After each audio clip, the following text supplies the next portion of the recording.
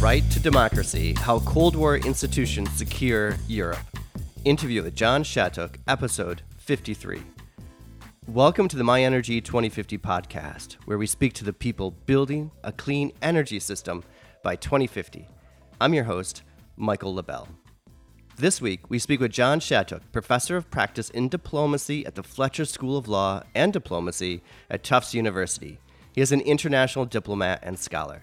From representing the United States in a variety of human rights roles, an ambassador to the Czech Republic, and president and rector of Central European University in Budapest, where I got to know him, John has a steadfast adherence to human rights and holding positions that enable the United States and citizens, I'm not exaggerating, citizens of many countries to benefit from his dedication to public service.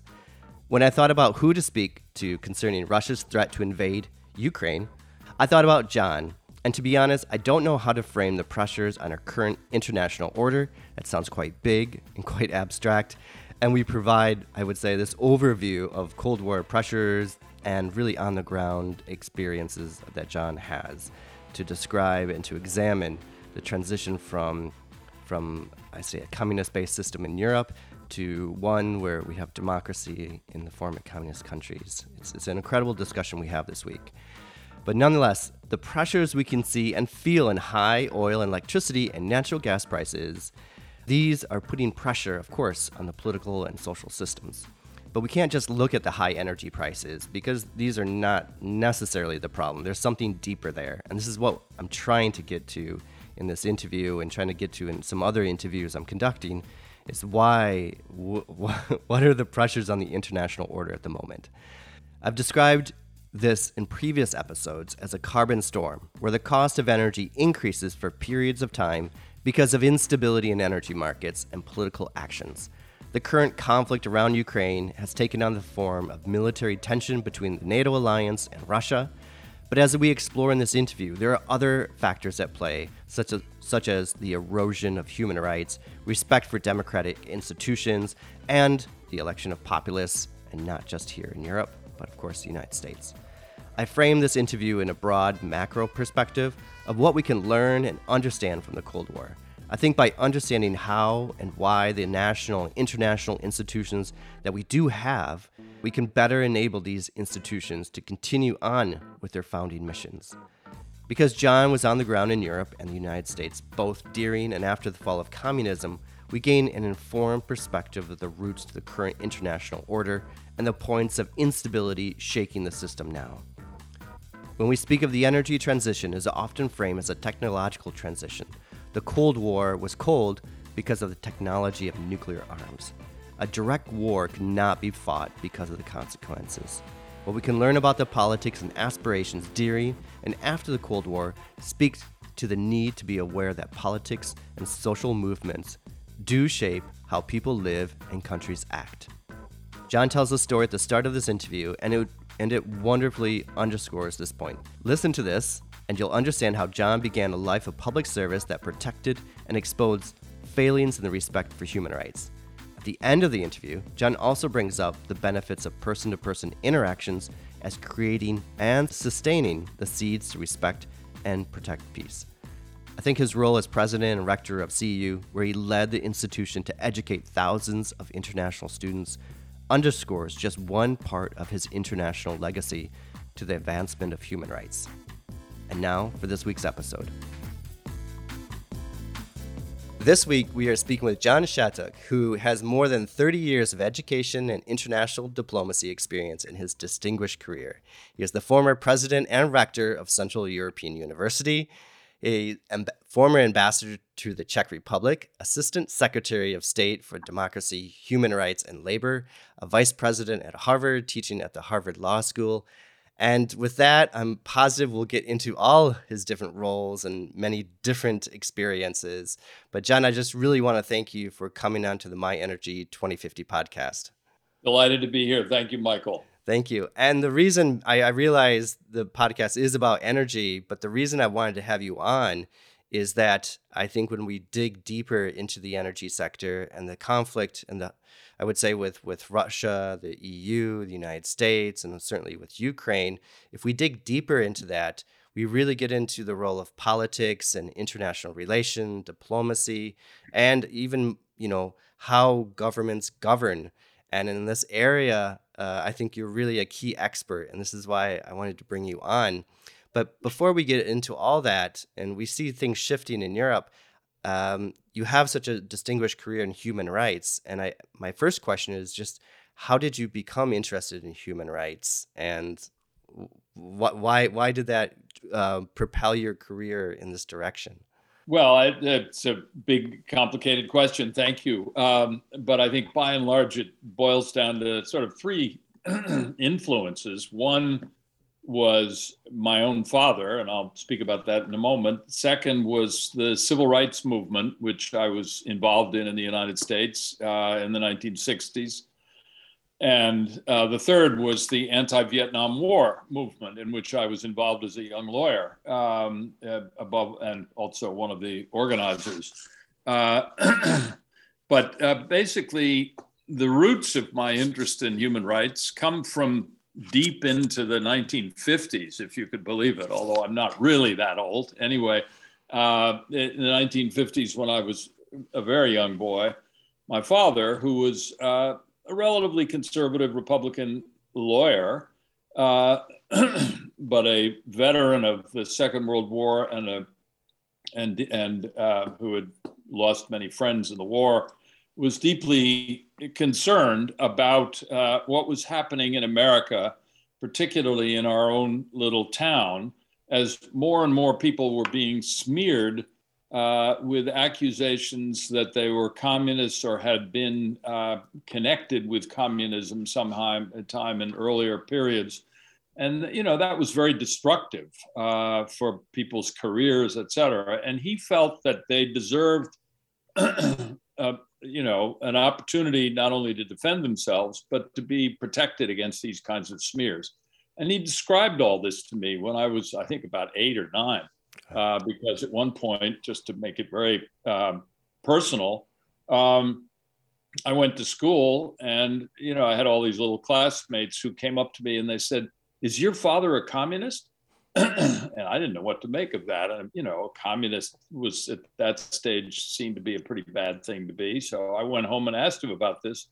And he said, "Well, let me tell you what's happening here. I've been defending somebody who is running for the school board in our community, who has been accused in the newspaper of being a communist. And she isn't a communist. She has a background where she probably knew a number of communists, but I'm defending her, and I've gone to the school board, and there was an article about me in the newspaper." So that brought home to me that something really terrible can happen in a society that doesn't have a commitment to human rights and civil liberties. I mean, I learned this over time.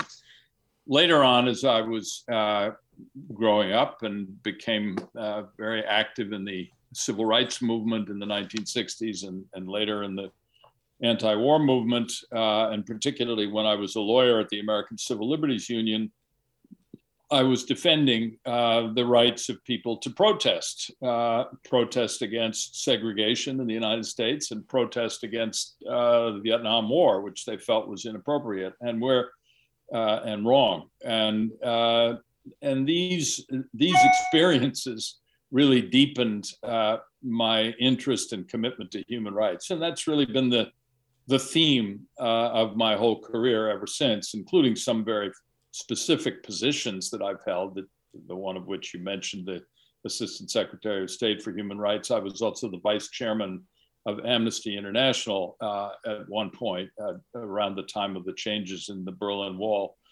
and the end of the Cold War. But so I've been very much involved as a human rights activist, as well as an academic and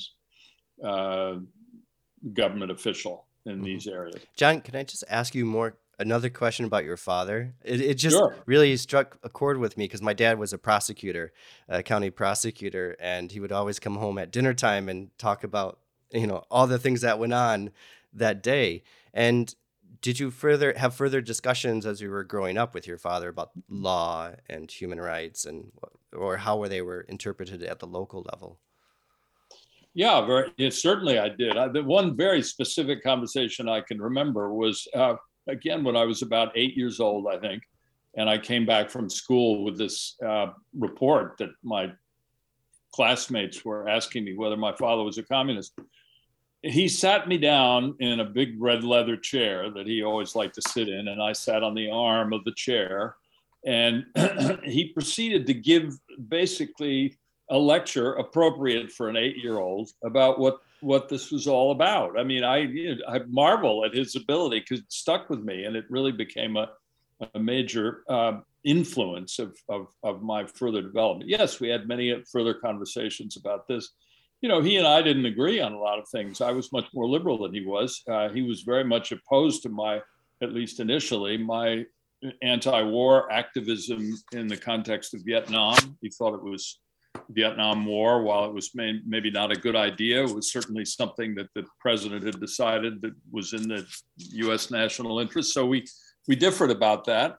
But it was interesting because way toward the end of his career, he became very interested in some of the same things that I did. Actually, after he retired, he was concerned about, and this will anticipate some of our conversations later, what was going on in Bosnia, Rwanda, and these were places that I was deeply involved in as a government official.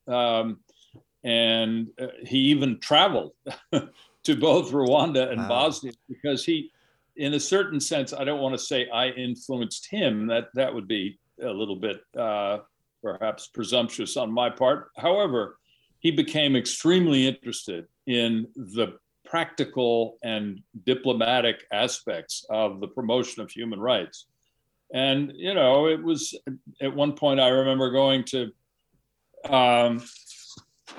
I was making a call to my colleague, Richard Holbrooke, who was former Assistant Secretary of State for European Affairs and very active in the effort to bring the end of the war in Bosnia. And I was working with Dick Holbrooke, and I made a call to him, and I got Holbrooke on the phone, and he was in Europe at the time. And we'd had a talk about some of the things that he was doing that I needed to work with him on. And then he said, "Here, there's a guy here who'd like to talk to you. Let me pass the phone to him." And who should show up on the phone but my father, who had actually got in touch with Holbrooke and said, I'd like to interview you about the work that you're doing. So that was kind of interesting. Wow. Crossing paths, really. Yeah, right. That's great. And so you brought, human rights. And this is my next question, is about the impact of the Universal Declaration of Human Rights. And I think you've been able to see the scope of it over decades. And I feel like now it's not brought to the fore so much. At least when I was a student, we talked about it much more. Maybe it's just my interest right now is not so much in this area, but it doesn't seem to be so prominent. And I'm thinking in the terms of the Cold War, and then after that human rights were really key to the development, I would say, of the peace after the Cold War in Europe. And why are human rights overall important to recognize and to still respect? Well, I think the Universal Declaration of Human Rights, you're right, is a symbol. In many ways, it's not that it has a binding impact on countries around the world, but virtually every country has recognized it, including China and others where there are deep differences between China and the West over human rights. But it symbolized the beginning of the era of formal human rights legal principles. And they came out of the Nuremberg trials, which took place right after the Second World War, where some of the Nazi leaders were put on trial for their role, particularly in the Holocaust, but also in starting the war as a war of aggression. And the Universal Declaration of Human Rights was kind of a call to the world that we're not going to let this happen again, at least in theory. And not only that, but we're going to now construct a system of legal principles, internationally based, to which governments and individuals are going to be held accountable. Again, all of this was pretty theoretical, but it became quite practical, especially after the end of the Cold War. During the Cold War, of course, it was very hard to get any kind of agreement between the two great competing powers, the U.S. and the Soviet Union, in any context in the UN and the UN Security Council, which was almost always in gridlock because of the ideological conflict. But after the end of the Cold War, it became more possible to actually begin to implement some aspects of the Universal Declaration of Human Rights. And in particular, with respect to the war that took place in Yugoslavia, the Bosnia crisis, and the first genocide, real genocide in Europe since the end of the Second World War. And at that stage, and here I was very actively involved in this, it was possible to create, through the United Nations, an international tribunal similar to the Nuremberg Tribunal in that sense, to begin to try and hold accountable those who were responsible for genocide in Bosnia.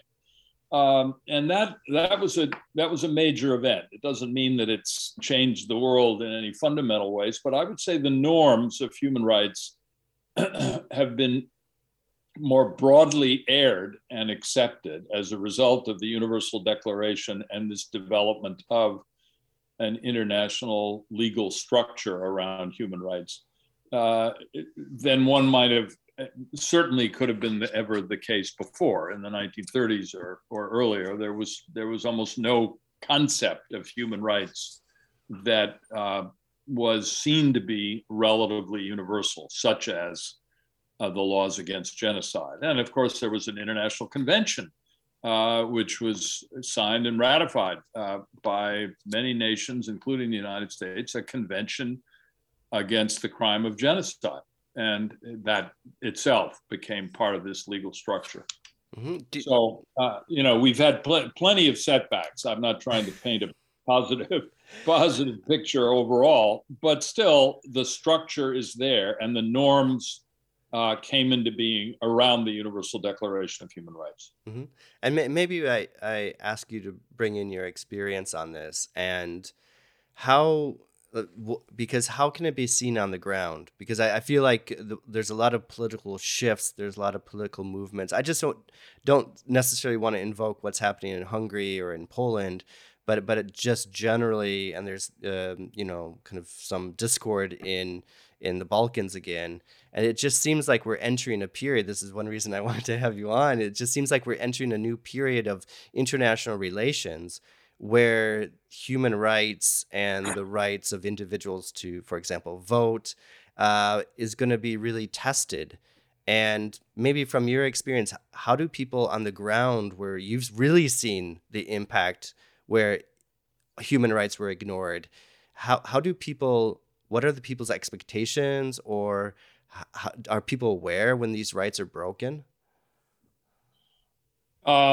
Yes, in a word. Certainly my experience as an advocate, as an Assistant Secretary of State for Human Rights, as an Amnesty International Vice Chair, et cetera, I've seen and interviewed many people who have been deeply affected by violations of human rights, who are aware much more now than would have been the case, let's say, in the turn of the 20th century, way back in the 1900s, early 1900s, about what is happening to them. And the stakes are very high. There are also, movements for democracy and human rights that are worldwide in that sense. They don't necessarily agree on all the specific details of what a human rights agenda might be, but there are movements, grassroots movements of people.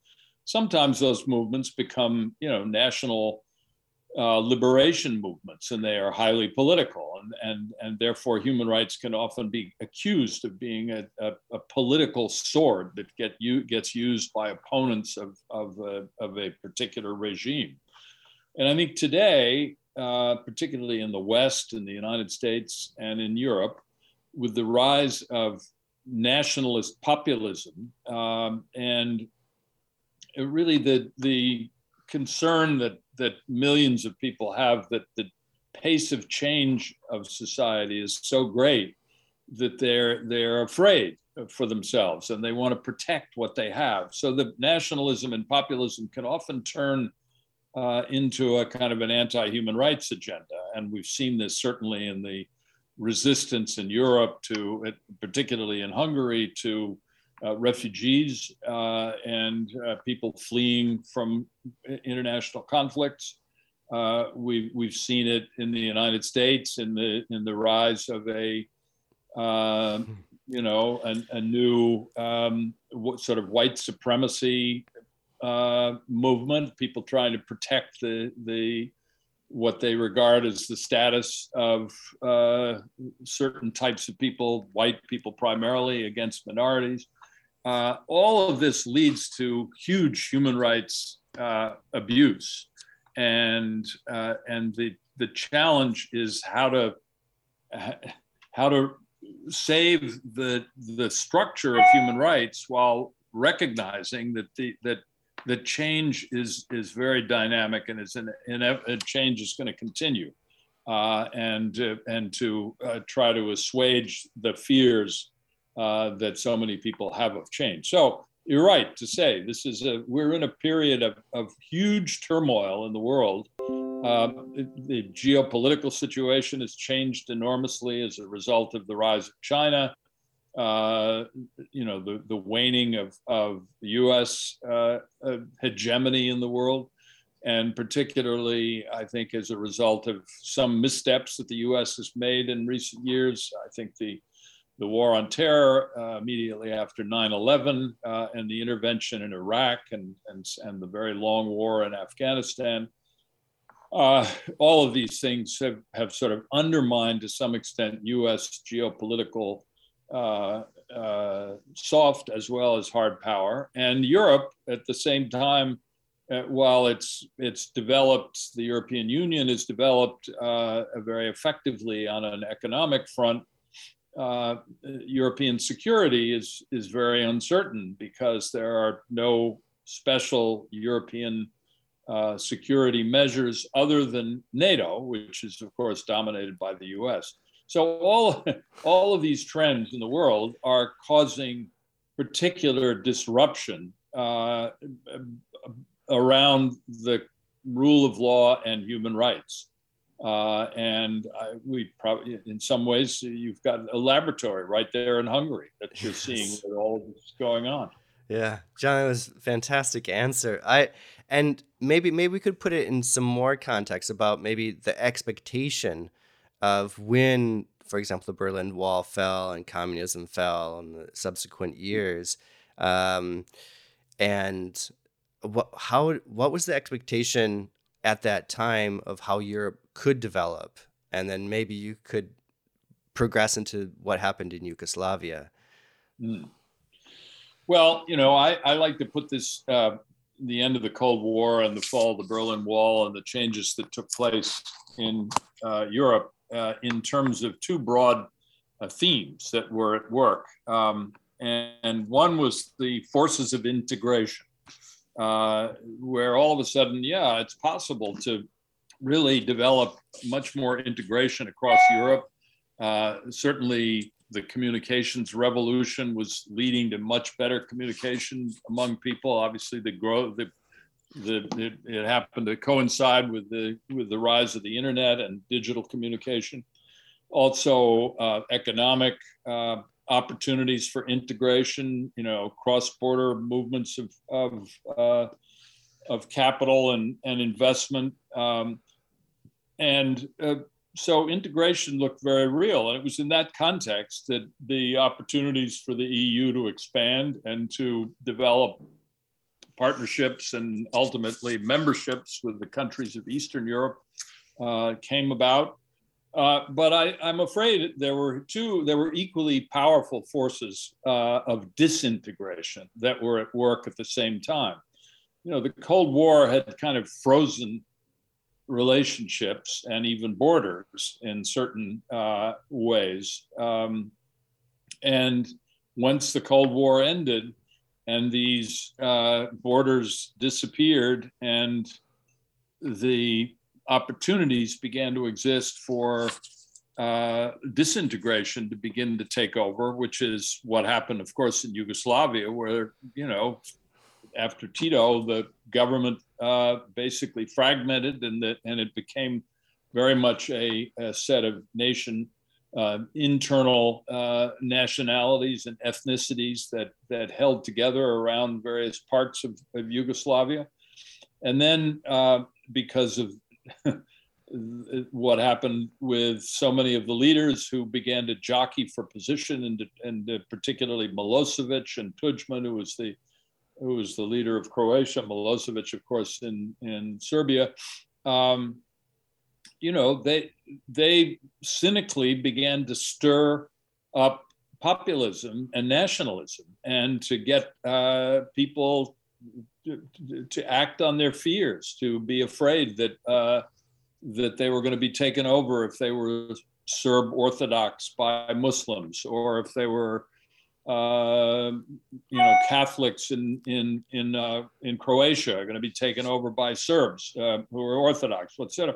So you get this ethnic conflict began to develop. This is really getting into the fine tuning, if you want to call it that, of the forces of disintegration. And before you know it, and I was very much active in this period as a government official in the U.S. government, you had, as I said earlier, genocide committed in the heart of Europe. You had over the course of the first 2 or 3 years after the end of the Cold War, from 1991 to 93, 94, you had over 150,000 people who were slaughtered in this huge amount of ethnic cleansing that was going on in Yugoslavia. So this is the opposite of the forces of integration, and the various things that began to help to expand the European Union and NATO, et cetera, were all challenged by what was happening in Yugoslavia. So those are the two great battles. The battle of integration to try to expand opportunities in economic as well as political and democracy, et cetera, and the battle of disintegration, which was exemplified by what was happening in Bosnia. And this battle of democracy, I like that as a category itself, because it's super important now if we consider.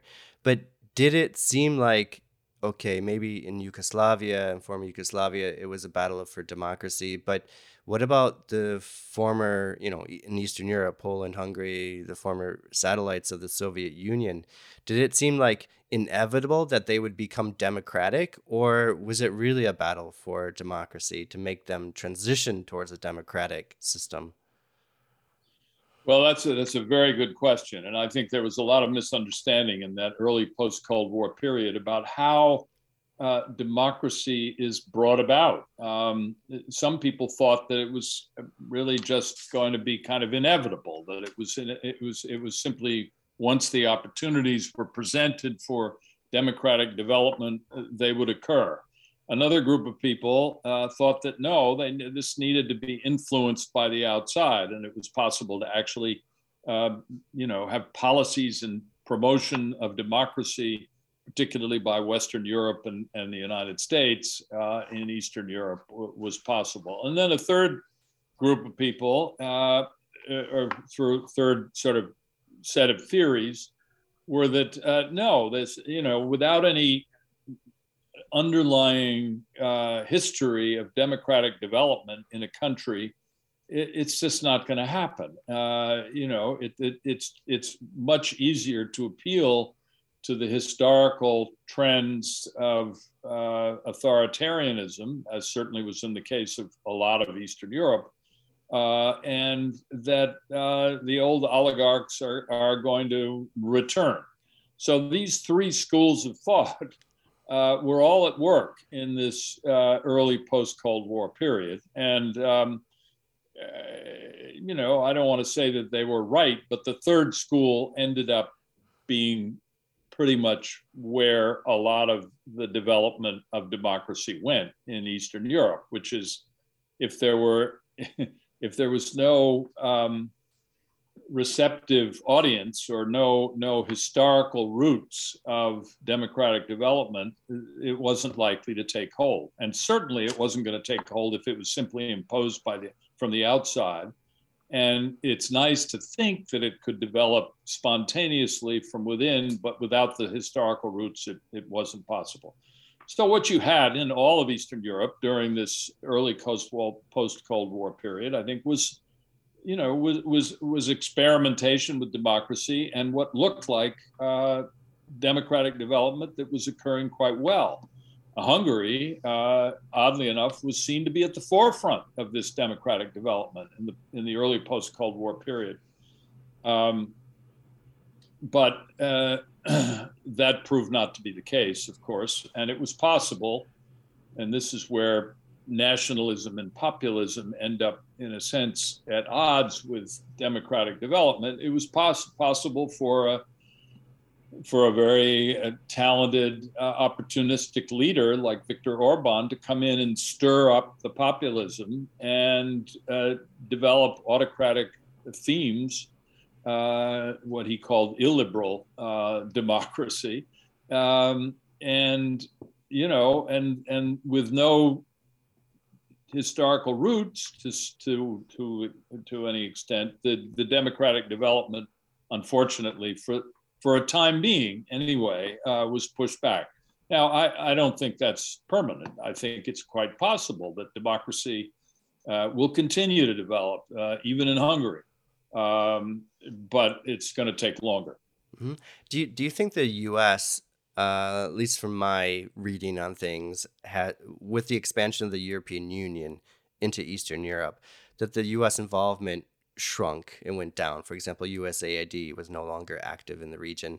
And now it seems like a bit of concern with Ukraine, for example, if Russia decides to invade, or even just the pressure on Ukraine. What is the interest of the United States? It seems like it hasn't been clear what the interest of the United States is in Eastern Europe. But how, from your perspective, is the region lacking this engagement from the United States, and which has also resulted in some backsliding in democracy in the region? Well, you have to. We're talking about a lot of things at the same time. Yes, we are.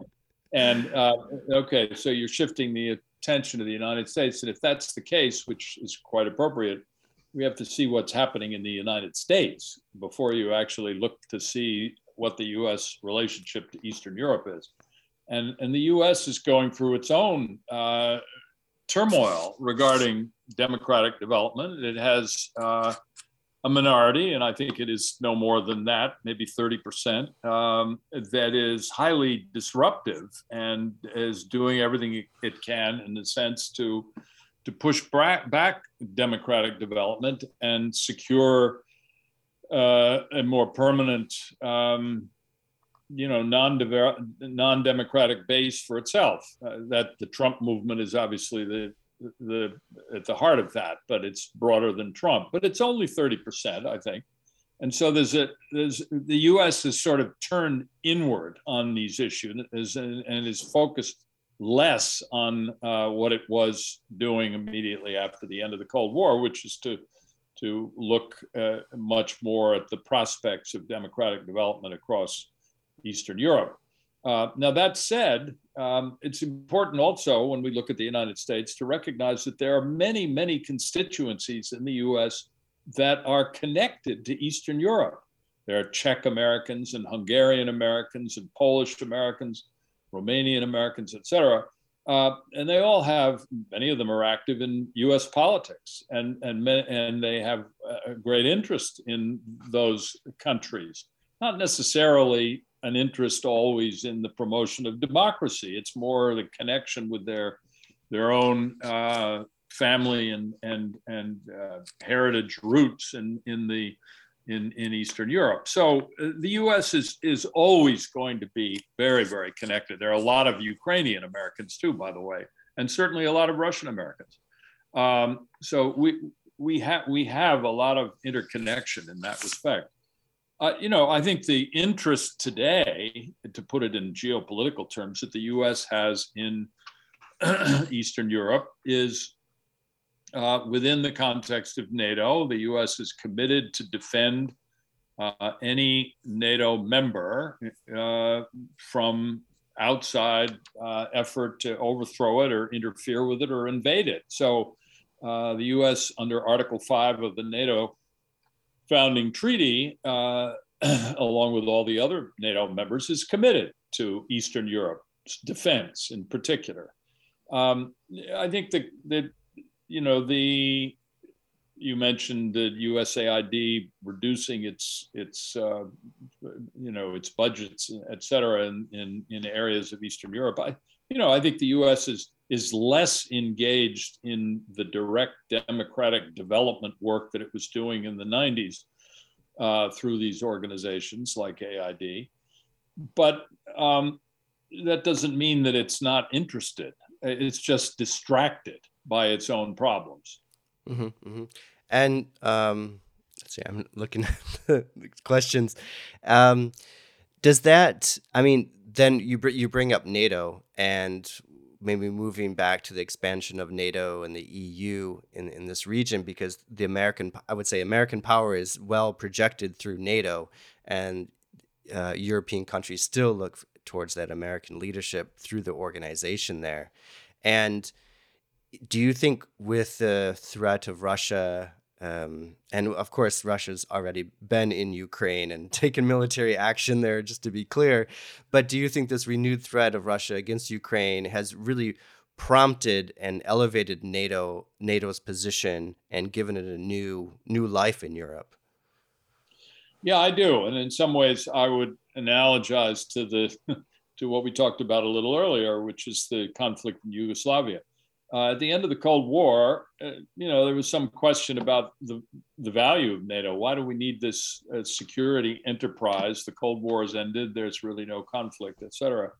And then when Yugoslavia disintegrated and genocide was committed and great instability was created and lots of refugees were flowing across borders into Europe, it became clear that NATO had a new role, a very important one, and the role was a sort of peacekeeping role in Bosnia, and so it was NATO and NATO forces that essentially stabilized the Bosnian situation, and NATO was given a new lease on life. And had NATO not become involved in the conflict in Yugoslavia, I think NATO would have probably ceased to exist.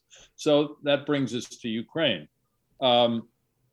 I think paradoxically, the threat that Putin thought was going to divide the West by assembling all these forces at the border and issuing demands for a rollback of NATO, I think actually that threat has brought NATO back together again. And there's much more unity, I think, among NATO members as a result of Putin's threat than in a more sort of normal time, if you will, earlier period.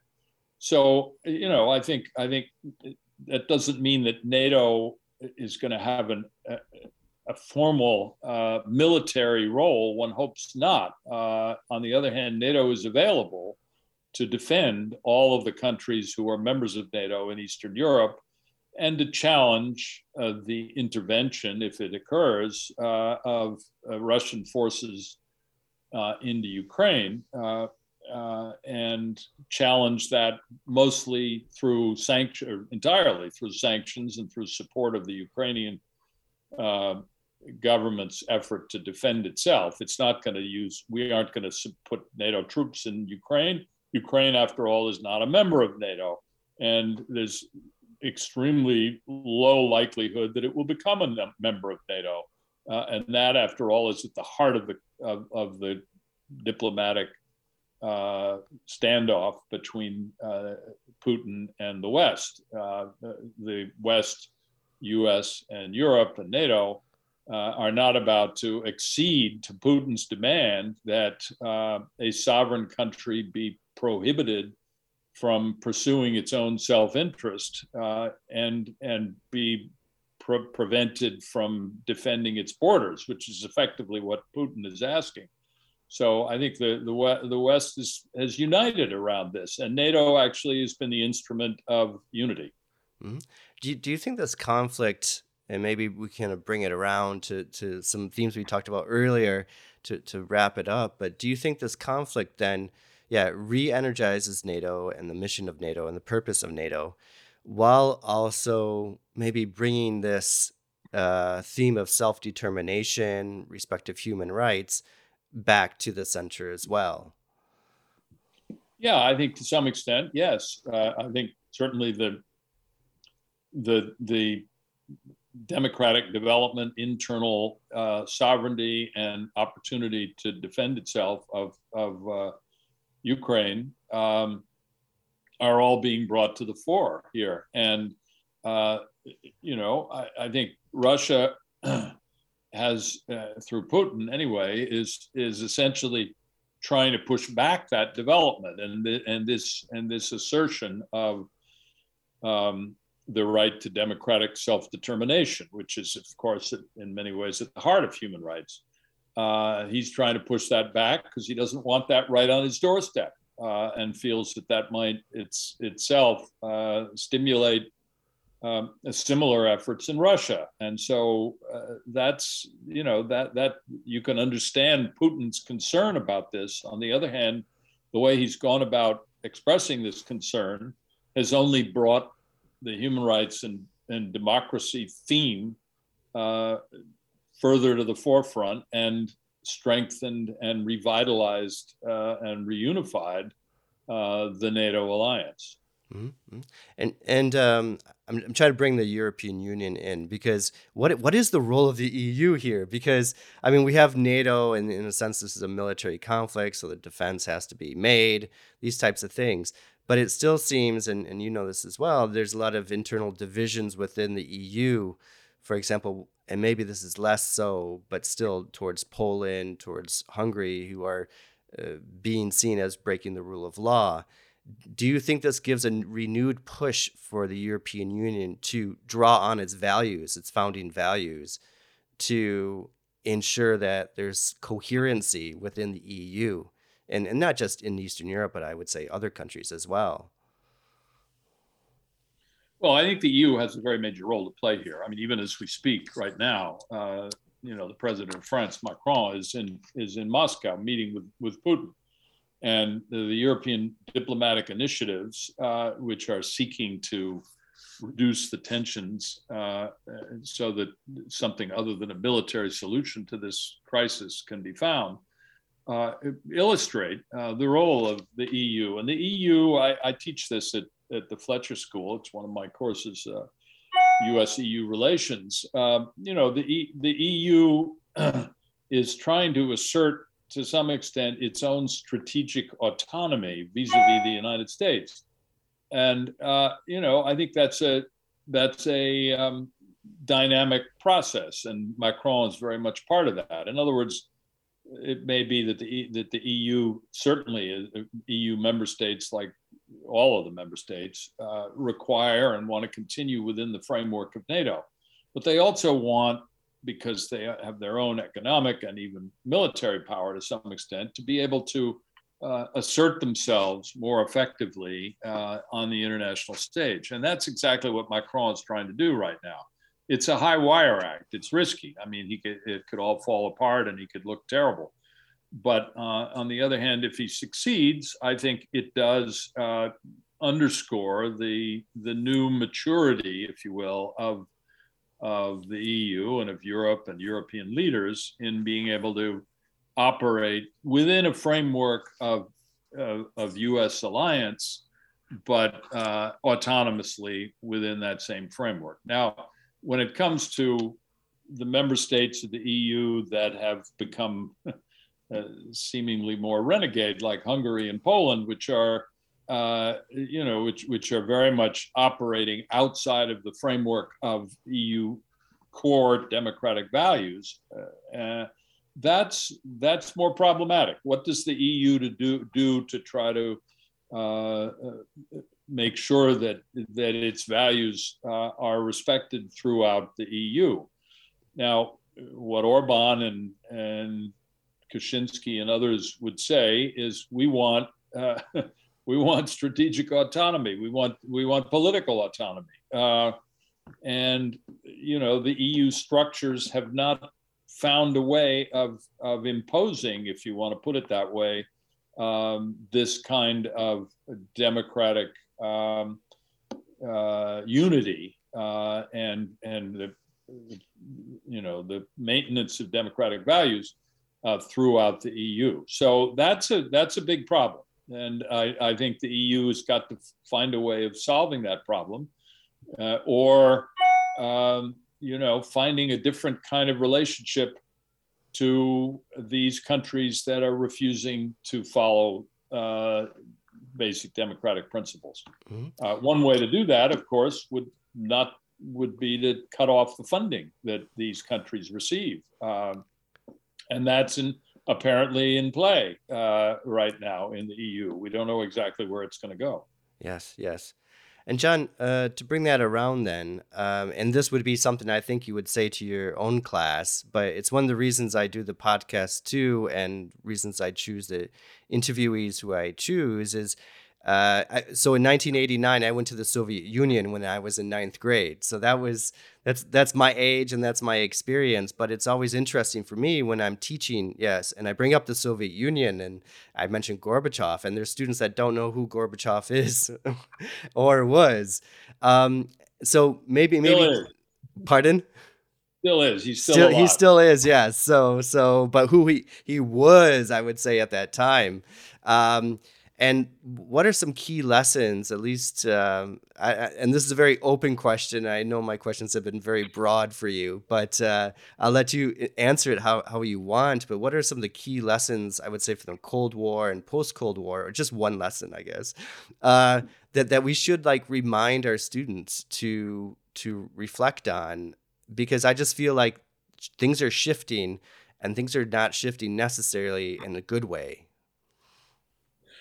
Well, yes, the Cold War, it's so easy to be, if you will, nostalgic about the Cold War era today, and one should not be nostalgic. It was a terrible time, and there was a kind of constant nuclear threat that was holding over the whole world. I remember when I was in 9th grade and earlier, we'd have to get under our desks, and it was called duck and cover. I mean, this was really a drill to what you would do in the event that there was a nuclear strike. It was kind of absurd, obviously, the idea that you could go under your desk and protect yourself against nuclear war was a little bit ridiculous.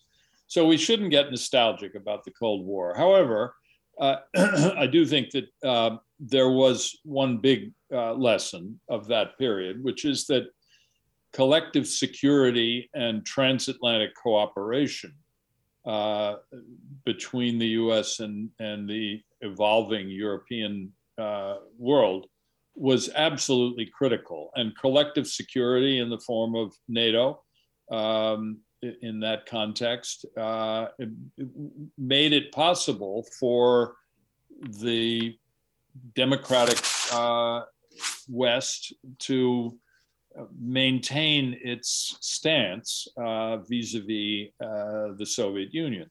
Now, at the same time, I traveled to the Soviet Union as well a number of times during the time of the Cold War. And it was very important to keep open those communication links. I went there on a number of occasions. I went there as a young lawyer because in the period of Gorbachev in particular, when things were changing, the lawyers in the Soviet Union, some of the dissident lawyers wanted to learn more from American lawyers about the origins of the Bill of Rights and the way in which we defended civil rights and civil liberties in the United States. and how we held accountable our leaders, people like Richard Nixon. When I was a young lawyer in the American Civil Liberties Union, I was involved in basically some of the work that was done around the impeachment process of Richard Nixon. And that was, under the rule of law, within a framework of human rights, we were able to hold accountable a leader. And the Russians wanted to know about that, these Russian lawyers. How did you do that? Earlier, I'd been involved in a cultural exchange involving singing groups that were meeting both in the United States. I mean, Russians coming to the U.S. and the U.S. groups going to the Soviet Union. So all I bring that up to say that these great geopolitical confrontations should not get in the way of citizen engagement. And in fact, going all the way back to my first point when we started this interview, and I was telling you about my father defending against people who were accused of being communist. That nothing could be worse than having a country where it's impossible to meet with citizens of another country because you get accused, if that other country is your enemy, of somehow encouraging the enemy, which is sort of what was happening in the McCarthy period. So that's a big Cold War lesson. On the one hand, collective security and very strong alliance. On the other hand, citizen engagement. So the post-Cold War lesson, I would say, for me at least in particular, is understanding that just because it looks possible to make everything get better and democracy to be expanded and integration to occur doesn't mean that the forces of disintegration aren't going to get in the way. And we saw they did in Yugoslavia, and that was a huge lesson. So equally powerful integration and disintegration forces are always at work in the world, and they certainly have been in the post-Cold War world. I think as far as the United States is concerned, I think one big lesson is you have to watch out for the hubris of hegemony, to use two big words. And I think the U.S. became very hubristic in the period, maybe understandably so, around the attacks, the 9/11 attacks, which were horrific. And nothing had ever happened like this in the United States before. And the response to the 9/11 attacks was a great assertion of, I think, dangerous one in that sense, of U.S. hegemonic power. And somehow the idea that it would be possible to fundamentally change a country by bringing democracy from the outside, in the case of Iraq, overthrowing Saddam Hussein, and other U.S. interventions, Afghanistan, et cetera. The U.S. has to be aware of the limits of its power, and not just the U.S., but any country that is able to exercise that kind of military power. So I think that was a huge lesson as well.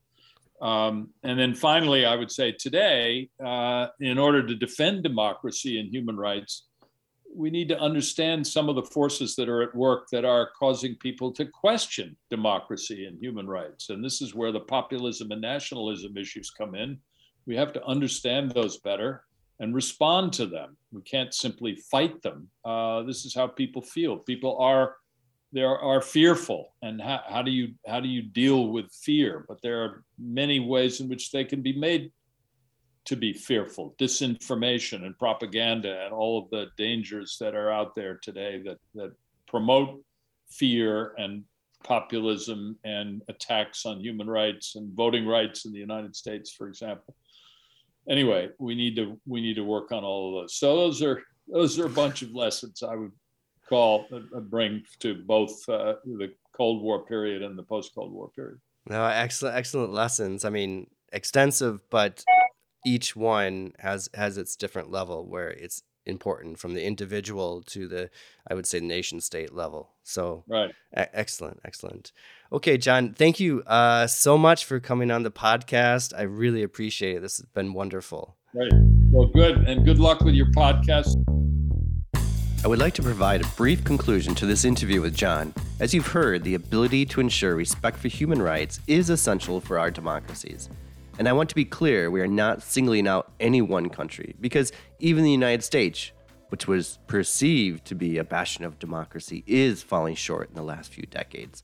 Somehow the strive to ensure continual democratic improvement has fallen by the wayside in today's politics.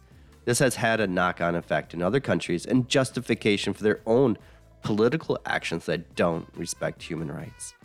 And now in Europe, we are threatened with war once again. Maybe it's because I'm physically so close that the ramifications are more apparent. But it is clear that the international trade that tied together countries is unraveling. This connection with the EU and Russia, this gas bridge that was built during the Soviet period, seems to be going by the wayside. Changes in the energy system have wider political impacts. It appears that conflict, and not just political conflict that's contained within a country, but actually the international conflict between countries, may become an acceptable course of action for some countries. And I just don't say that about Russia. But other countries and their politicians that ratchet up the pressure and the ideology, the nationalism, to sustain the threat or actual conflict between people could turn into a new practice threatening international peace and security. But what does this mean in terms of the energy transition? For me, the takeaway from the interview is by creating stronger societies in both our social and political connections, we can build societies that are more just and in turn build energy systems that are affordable for all sections of society. And importantly, too, an energy system that does not depend on the political leanings of a country and whether they turn a blind eye to the deterioration and even destruction of international peace. And with that, thank you for listening to this week's episode.